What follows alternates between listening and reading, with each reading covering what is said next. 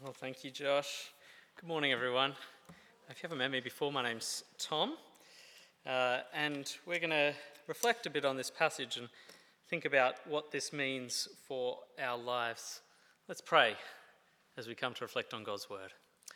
Loving Father, we thank you that as you acted back then to rescue your people, you are still at work today. You are at work rescuing your people and looking after them. And we pray, Father, that today you would remind us of your power and your goodness, and that you would help us to increase in faithfulness and courage as we seek to serve you. We ask this in your Son's name. Amen. Well, friends, as we come to Daniel 3, I think it's easy for us to think that this is very far removed from our world and our experience. I'm pretty sure we're not under any tyrannical dictatorship right now. We're certainly not being forced to bow down to any golden statues. At least I hope you're not, and come and talk to me afterwards if you are. We, again, hopefully are not facing the threat of being thrown into a fiery furnace either.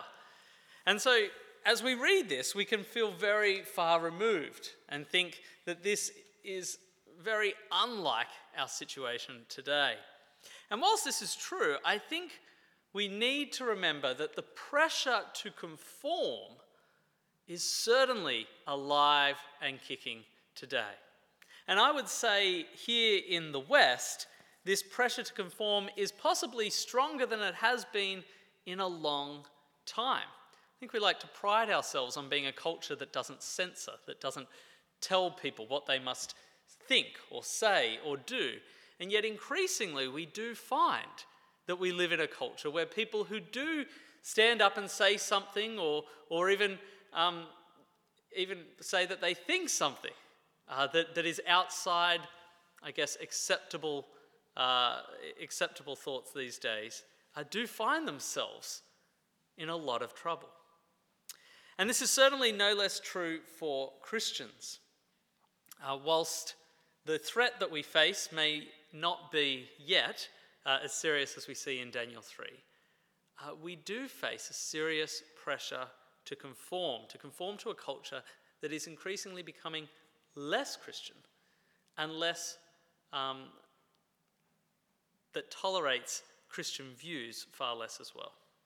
So as we come to Daniel 3 this morning, I want us to think about how we as Christians can resist any pressure that we might face to conform to the society and culture around us. I thought it might be helpful to first consider the sort of pressure that Shadrach, Meshach, and Abednego were facing under King Nebuchadnezzar and the empire of Babylon. It's not exactly clear why King Nebuchadnezzar built this statue, but I think that the most likely reason was to promote unity within his kingdom. If you remember in Daniel chapter 2, Daniel has given King Nebuchadnezzar the interpretation of his dream. And he's told him that his kingdom, the kingdom of gold, is a kingdom that will not last. And so suddenly, Nebuchadnezzar's probably feeling a little uncertain about his future. And so what does he do? He creates this great statue, this great golden statue, and its purpose is most likely not so much about religion itself, but more a project of mass social conformity. His response to hearing about this dream is not to humbly submit himself to God's rule, but to prop up his own rule by creating a statue and saying, everyone in my empire must worship this statue. And I'd say that this project of social conformity was about strengthening that kingdom so that it wouldn't fall.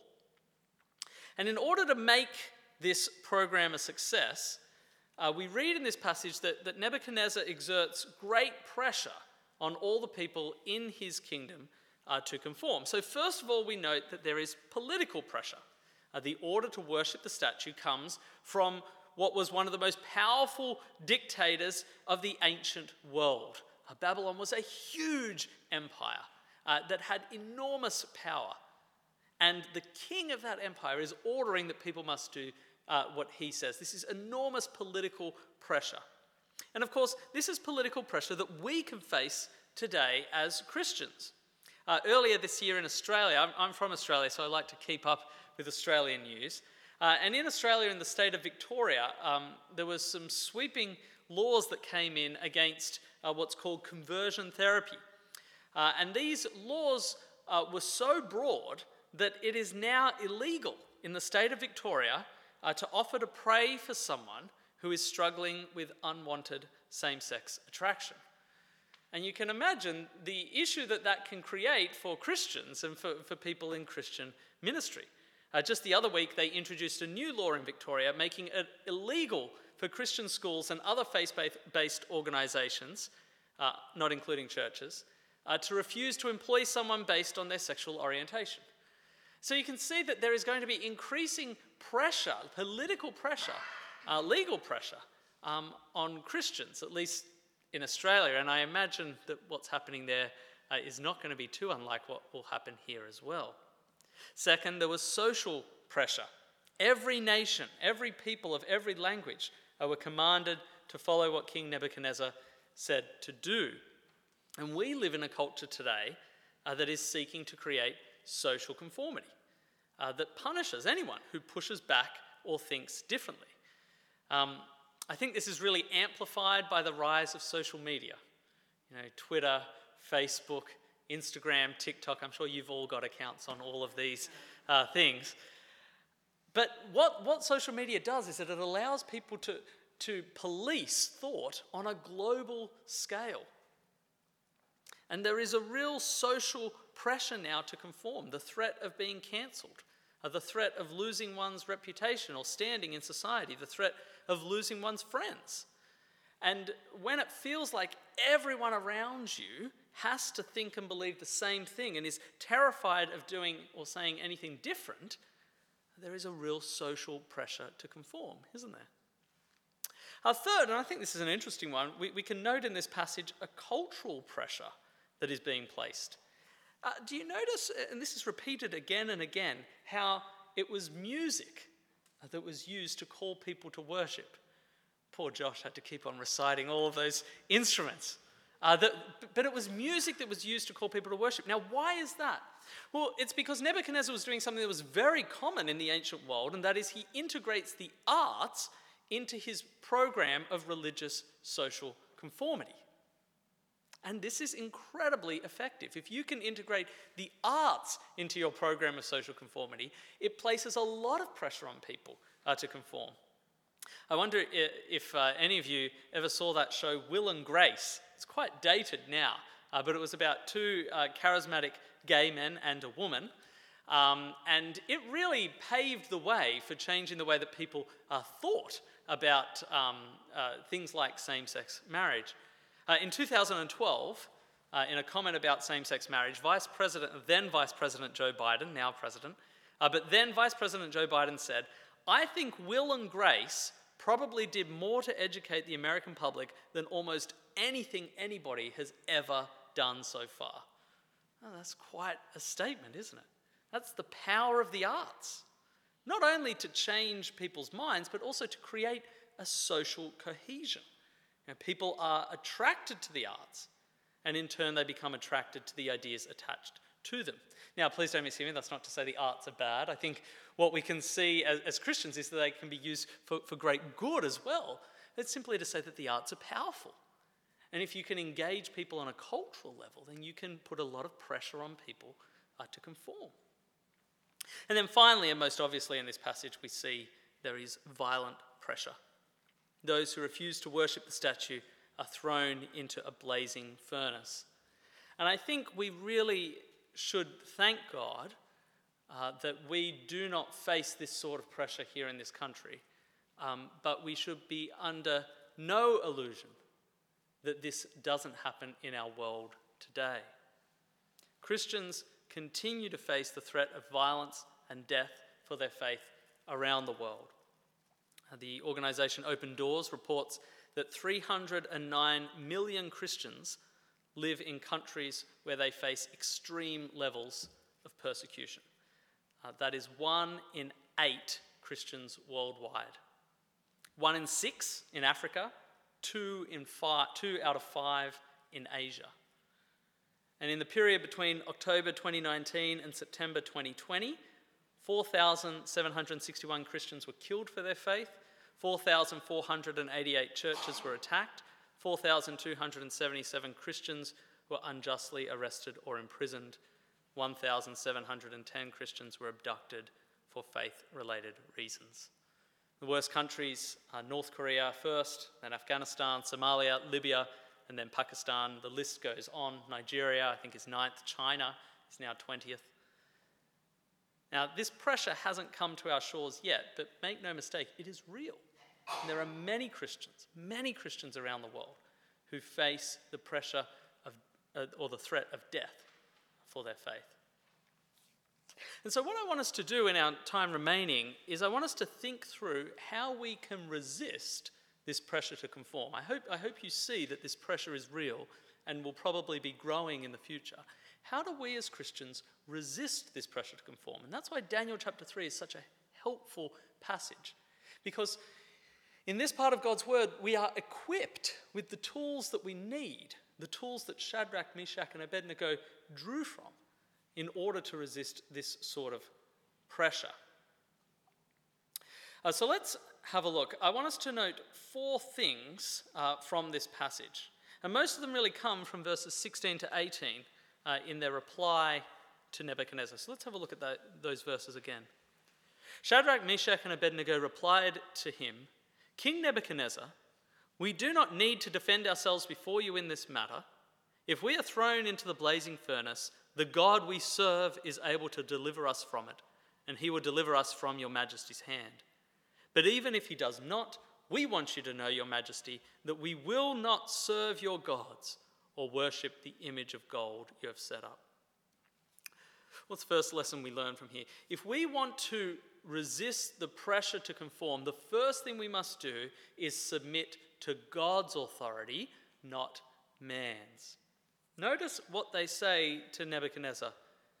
We do not need to defend ourselves before you in this matter. See, these guys submitted to a greater authority that was above Nebuchadnezzar. They were under God's authority, which meant that ultimately they did not see themselves as answerable to Nebuchadnezzar. They were answerable to God. And so they say, we don't need to defend ourselves before you. And we see this with Jesus, don't we? In Matthew 27, Pilate asks him how he answers the charge against him. And we're told Jesus made no reply, not even a single charge. See, Jesus didn't answer Pilate or the Sanhedrin because he only answers to his Father. Now, please don't mishear me. This doesn't mean that we should never submit to human authorities or that we should be rebellious. In fact, the Bible says the opposite. The Bible says that we do submit ourselves to the authorities that are put in place because these authorities have been put in place by God. However, when the authorities that are over us command us to do something that God himself says that we must not do, or when they command us to not do something that God says we must do, at that point we are no longer answerable to these authorities. And we say, actually, we are answerable to a higher authority. We answer to God. I think one of the things we need to understand in this changing culture that we live in is that someone like me, as a Christian in the future, is going to have one of the easiest jobs. And the reason for this is because as a minister, I don't really answer to many people above me, if you think about it like that. I don't have a boss over me that isn't a Christian. Really, the only thing that I answer to is the law, and I have to say religious protections for the church and its ministers will be the very last thing to go, if at all they do go. The people who are in the front line, the people who will face pressure first, are not people like me, but people like you. Because you will probably find yourself under authorities that may pressure you to conform. I think the most likely place that this will happen is in the workplace, where you may be expected to sign onto their corporate values or discrimination policy that will go against something that God says. And there may come a time when push comes to shove, when you can't in good faith do what they are telling you to do. And at that point, you need to remember, actually, I submit to a higher authority. I want to serve my boss. I want to submit to your authority. I want to be the best worker that I can be in this business or this company. But ultimately, I don't answer to you. I answer to God. And what he says has to come first. That's the first thing we see. The second thing we see, if we want to resist the pressure to conform, is that we need to trust in the God who saves. Notice what they say in verse 17. If we are thrown into the blazing furnace, the God we serve is able to deliver us from it, and he will deliver us from your majesty's hand. They were able to resist the pressure from King Nebuchadnezzar, as powerful as he was, because they knew someone more powerful than him. They knew that God was more powerful than the king. He was more powerful than a blazing furnace. And do you know what the king says in verse 15? What God will be able to rescue you from my hand? Their reply is our God. Our God, the true God, the God of the Bible, the Father of our Lord Jesus Christ. He is the one for whom nothing is impossible. And we see that in the rest of the passage, isn't it? I mean, the way that God turns things around is so incredible. You know, God doesn't just rescue them, but he rescues them in such a miraculous way that then Nebuchadnezzar makes a new religious law, except this law now makes it illegal for anyone to say anything bad about Shadrach, Meshach, and Abednego's God. He completely reverses the situation. That's the power of our God to save. To completely change the situation for his glory. And of course, that's what we see with Jesus, isn't it? That as his enemies nail him to a cross and jeer at him as he dies, and everybody thinks all is lost, God can use that moment to completely reverse the situation and have victory over Satan, sin, and death. We worship the God who saves. That's what gives us courage. In 2012, Bashir Muhammad joined the Nusra Front, which was a terrorist group that was seeking to establish an extremist state in Syria. And the group was known for its extreme brutality. Although eventually he became disillusioned with the group and moved to Turkey, but still a devout Muslim. Soon, though, his wife fell seriously ill, and he was on a phone call to his cousin Ahmed, who lived in Canada. And he discovered to his shock that his cousin had converted to Christianity. His cousin asked if he could place the phone close to his wife so that his prayer group could sing and pray for her. And within a few days, she was healed. He was shocked. His cousin recommended that he go see a Christian evangelical missionary in Istanbul, whom he met, and eventually he converted to Christianity. A terrorist who was bent on killing people, converted to follow Jesus. This is the God who saves. This is the God who can turn events around. It's the God who brings Jesus back from the dead, the God who turns Saul into Paul. Now, we're not guaranteed this in our life, and it's important that we understand this, but we do know that God will ultimately rescue us. He will ultimately save us.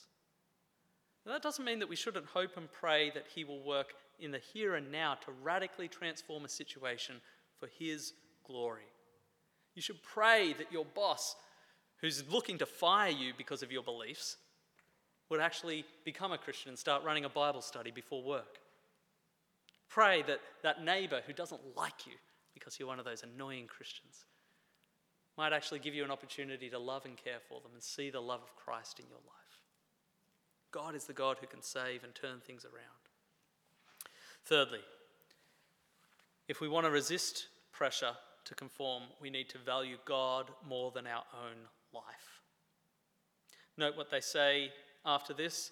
Even if he does not, that is, even if God does not save us, we want you to know, Your Majesty, that we will not serve your gods or worship the image of gold you have set up. They want King Nebuchadnezzar to know that even if God doesn't save them, they're not going to obey him. Why? Because they would rather die than give up God. Now that sounds extreme at first, but it's actually an incredibly rational decision when you think about it. Listen to what Jesus says in Matthew 10:28. Do not be afraid of those who kill the body, but cannot kill the soul. Rather, be afraid of the one who can destroy both soul and body in hell. When you think about it clearly, it's actually a simple decision to make. It's much smarter to stick with God, who can give you everlasting life, than to stick with those who only threaten to take your life in the here and now. I'm studying at Clare College up at Cambridge, and most of the students at my college think that the most famous alumnus of the college is David Attenborough, but I disagree. I think our most famous alumnus is Hugh Latimer. Hugh Latimer was an evangelical reformer. He went on to be a bishop and a chaplain in Edward VI's court. And in 2 weeks' time, actually, on October 16th, we remember his martyrdom when he was burnt at the stake as one of the Oxford martyrs. Actually, it's funny, when I was thinking of where to go to do my PhD, should I go to Oxford or Cambridge? One of my lecturers at Moore College said, well, Cambridge gave us the reformers and Oxford burnt them. So, but what's interesting is that when Mary ascended to the throne, Latimer probably had a chance to escape. While he was imprisoned, he saw many Protestants around him renouncing their faith and defecting. But when his trial came, he gave a blistering attack on Rome and defended the true faith. He was willing to die for God because he knew that God was worth more than his life. And you know that passage in Hebrews that says, in your struggle against sin, you've not resisted to the point of shedding your blood. I think that's us. We haven't found ourselves in that situation yet, and thank God for that. That's not something we should look for or ever welcome. But we should be ready for it. Do you believe that God is worth more than your life? Are you ready to die for God? The last thing that we see in this passage that will help equip us to resist pressure to conform is that we must know that God will be with us in the fire. It's what we see in our passage, isn't it? As the advisors look into the fire, they see a fourth man who looks like a son of the gods. Now, whether this is some pre-incarnate form of Jesus or simply an angel, the point is that God is with them. God is comforting them. I think it's really important for us to understand. God doesn't stop them from being thrown into the fire, but he is with them in the fire. That's what God promises in Isaiah 43. Do not fear, for I have redeemed you. I have summoned you by name, you are mine. When you pass through the waters, I will be with you. And when you pass through the rivers, they will not sweep over you. When you walk through the fire, you will not be burned. The flames will not set you ablaze. God will be with you. So what Jesus promises, Matthew 28, surely I am with you always to the very end of the age. Think of Acts 7, when Stephen, our first martyr, is being stoned and he cries out, look, I see heaven open and the Son of Man standing at the right hand of God. God will be with you in the fire. My family and I are starting to think about our return to Australia, which will most likely be sometime next year. And it looks like that we are most likely going to end up living in one of the most progressive suburbs in Sydney. We know a little bit about the school that our kids will most likely go to because we know other Christians whose kids go there. It's a fine school, but it is very strongly ideologically driven by progressive ideas. And we've even heard stories of Christian kids being bullied and given a hard time there because of what they believe. Things like they didn't wear purple on Purple Day, that sort of thing. And that can be hard as a parent. You know, that we go to a very nice little village school now, and I think we've been spoiled for that, really. Our kids love it so much, and you only want the best for your kids. You only want the best for your grandkids, don't you? And so a big part of me wants to shield them from that. I want to protect them from that world. Now, obviously, we need to be wise in what we expose our kids to and when. But at the same time, I want to equip my children for the world that they're going to live in one day. And what I need to teach my kids is not to run away from the fire, but that God will be with them in the fire. That Jesus will be with them when they're being bullied. That Jesus is with them if they lose friends or are excluded. That the Spirit will give them courage to stand, words to speak, strength to go on. We need to help them to see that. And we need to see that for ourselves as well. And this is how, friends, we can build the courage to resist against the pressure to conform. Let's pray. Loving Father, we do thank you for this passage that is so far removed and yet has so many timeless truths as well. And we pray, Lord, that there would be none of us who would ever bow to pressure to turn away from you. We pray that you will give us the courage and the strength to stand firm in our faith and to continue to honour you no matter what. And we ask this in your Son's name. Amen.